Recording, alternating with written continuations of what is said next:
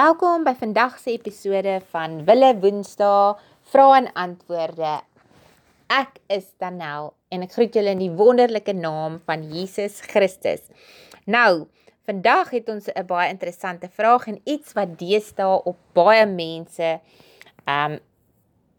se lippe is en waaroor hulle gesels, en dit is die vraag of daar wel iets soos ruimtewesens, beter bekend as aliens of vreemde vleiende voorwerpe, of dan nou die Engels UFO's, bestaan hierdie goed werklik, en deesdae kan 'n mens duidelik agterkom dat dit meer in die nuus is. Orals word daar nou hierdie ruimtetuie of vreemde wesens gewaar, en dit word al hoe meer en meer op die nuus uitgesaai. So, dit is wat ons vandag wil weet, en dan wil ons ook weet, want ons wil ook kyk, kan hierdie ruimtewesens dalk 'n oorsaak wees van misleiding tydens die eindtye, wat gebruik kan word om God se kinders te mislei. Kom ons kyk wat sê God se woord. Nou eerstens, kom ons definieer ruimtewesens as wesens wat daartoe in staat is om sedelike keuses te maak, wat oor intelligensie, emosie en 'n vrye wil beskik. Volgende, 'n paar wetenskaplike feite. Die mens het ruimtetuie na bykans elke planeet in ons sonnestelsel gestuur. Na waarneming van hierdie planete het ons almal behalwe Mars en miskien een van Jupiter se maane uitgeskakel as lewensvatbaar. In 1976 het die VSA 2 landingsvaartuie na Mars gestuur.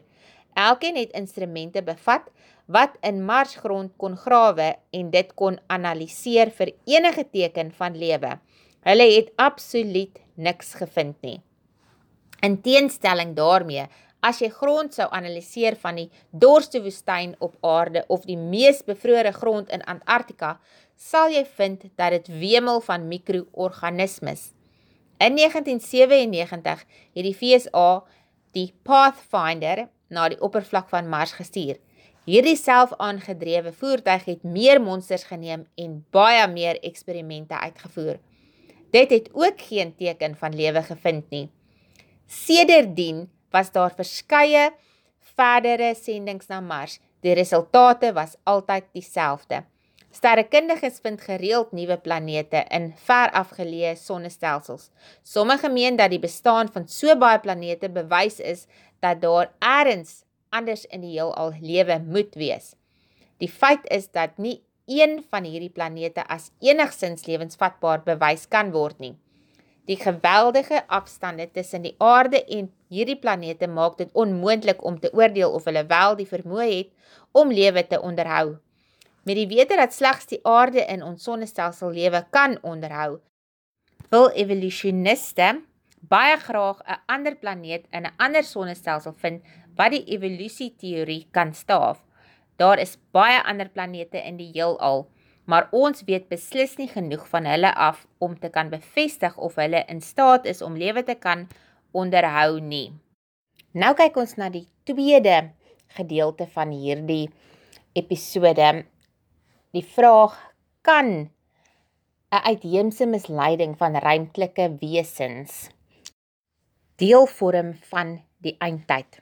Ons weet dat die gebeure rondom die eindtyd, soos beskryf in die Bybel, 'n kragtige misleiding sal insluit. Hiervan kan jy meer lees in Matteus 24 vers 24. Onlangs het belangstelling in die teorie toegeneem dat hierdie misleiding uitheemse wesens van 'n ander planeet sal insluit. Hoe vreemd dit ook al mag lyk, hierdie teorie is heeltemal aanneemlik vanuit 'n Christelike perspektief. Alhoewel die Bybel ons geen woord gee oor of vreemdelinge bestaan of nie, daar is geen insluiting daarvan in die skepingsverslag in Genesis nie, en geen melding van hulle elders nie. Vertel die Bybel ons wel van besoekers van 'n ander wêreld, die geestelike wêreld. Sedert die begin is gevalle van demone, naamlik gevalle engele wat die aarde besoek het, aanskou en opgeteken. Ons weet uit Eva se ontmoeting met Satan dat demone daarin belangstel om die vooruitgang van die mensdom te monitor en te verander. Hulle wil betrokke wees met die doel om die mensdom weg te trek van die aanbidding van God en eerder die mensdom se aandag op hulle te vestig. Nog 'n noemenswaardige voorbeeld van hul interaksie met ons word gevind in Genesis 6 vers 4 met die koms van die seuns van God. Die Genesis-verslag verklaar dat hierdie magtige wesens seksuele omgang met vroue gehad het en 'n superras van wesens voortgebring het, bekend as die Nephilim. Ek het reeds in seisoen 1 oor hierdie onderwerp van waar demone, Nephilims en gevalle engele ontstaan het, bespreek, so jy kan gerus dit gaan opsoek en bietjie meer agtergrond daaroor kry indien jy nou vir die eerste keer inskakel. Nou, dit klink soos die dinge van wetenskapsfiksie, maar dit is net daar in die Bybel. Daar is treffende ooreenkomste tussen hierdie weergawe en die verslae van ander antieke kulture. Die geskrifte van die antieke Sumeriërs, byvoorbeeld, wat die eerstes was om 'n geskrewe taal te produseer, noem die teenwoordigheid van die Anunnaki, wat gode was wat uit die hemel gekom het om saam met mense op aarde te woon. Dit is ook interessant om daarop te let dat die Sumeriërs se gode dikwels in die vorm van slange na hulle gekom het. Hierdie verslae, gesien saam met die wonderlike dinge wat deur die antieke mens geskep is, maak dit moontlik te spekuleer dat demone in die vorm van wesens van 'n ander wêreld aarde toe gekom het, skouspelagtige wysheid en kennis aan mans gebring het en met hul dogters in 'n huwelik ondertrou het, 'n poging om mense van God af weg te trek. Ons sien reeds uit Eva se ervaring met die slang dat demone die versoeking van voortreffelike wysheid sal gebruik om die mens te verstrik en dat die mens baie vatbaar daarvoor is. Kan die eindtyd 'n soortgelyke uitheemse misleiding insluit? Wel, die Bybel spreek nie die kwessie direk aan nie, maar dit is beslis aanneemlik om verskeie redes. Eerstens sê die Bybel vir ons dat die wêreld sal verenig onder die mag van die Antichrist. Om 'n ooreenkoms tussen al die wêreldse godsdienste te bewerkstellig, sal dit sin maak dat die verener uit 'n heeltemal nuwe bron kom, 'n buiteaardse bron. Dit is moeilik om te dink dat een godsdienst die hoof van al die ander word, tensy dit 'n nuwe onaardse kennis, die bron van die aantrekkingskrag en die krag van die nuwe godsdienst was. Dit sal inpas wees met vorige misleidings en sal 'n baie effektiewe manier wees om 'n groot aantal mense te mislei. Tweedens kan hierdie misleiding 'n antwoord bied op die probleem van die aarde se oorsprong. Die wetenskaplike teorie dat die evolusie van die lewe op aarde spontaan gegenereer is, het steeds geen antwoord vir die begin van lewe nie. Daar is bewyse van 'n ontploffing, maar dit verklaar steeds nie wat die ontploffing veroorsaak het nie. As uitheemse wesens opdaag en ons 'n buiteaardse verduideliking kan gee vir lewe op aarde, die oorsprong van die wêreldsgodsdienste en selfs die oorsprong van ons planeet, sou dit baie oortuigend wees. Nou ja, met dit alles gesê, ons moet nie vrees nie. Die Here het gesê dat hy ons nie sal verlaat of ons in die steek sal laat nie en dat hy ons sal beskerm. Ons kan hiervan lees in 1 Konings 8 vers 57, Matteus 10 vers 31 en Jesaja 41 vers 10.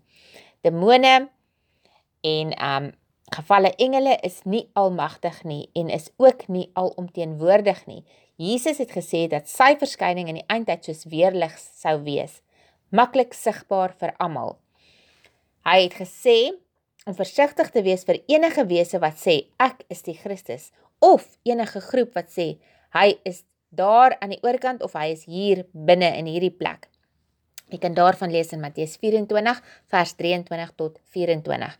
Hy het gesê dat aasvoëls om 'n dooie liggaam saamdrom, wat beteken dat as jy 'n groep mense sien saamdrom om iemand wat beweer dat hy Christus is, daardie persoon die dood en 'n valse profeet is. Ons moet versigtig wees vir enige persoon of wese wat tekens en wonders voortbring sonder Bybelse getrouheid of die teenwoordigheid van gehoorsaamheid aan die Here Jesus.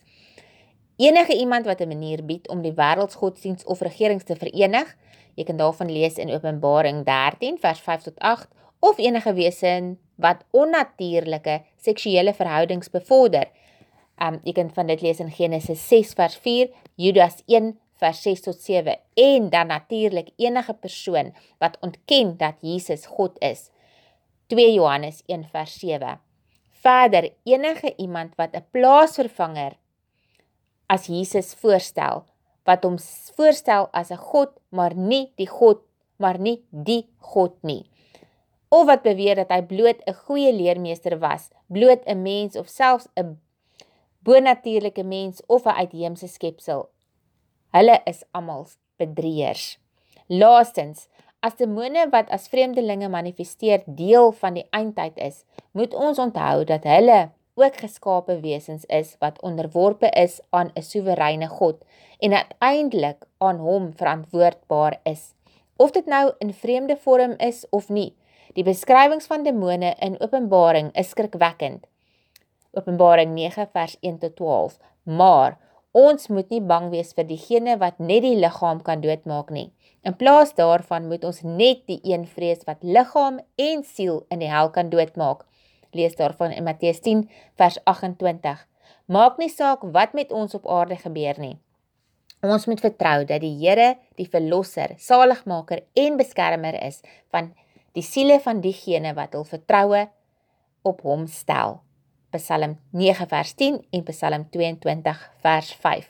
Ek hoop julle het hierdie episode sommer baie geniet en sien nou duidelik dat volgens God se woord daar nie so iets soos ruimtewesens kan wees nie, maar dat dit eintlik net gevalle engele of demone is wat die kind van God wil mislei en juis wil wegtrek van die drie enige God af en wil laat glo dat daar 'n beter, groter, sterker heerser as ons almagtige God is. Mag julle 'n wonderlike week hê tot ons volgende week weer gesels. Shalom.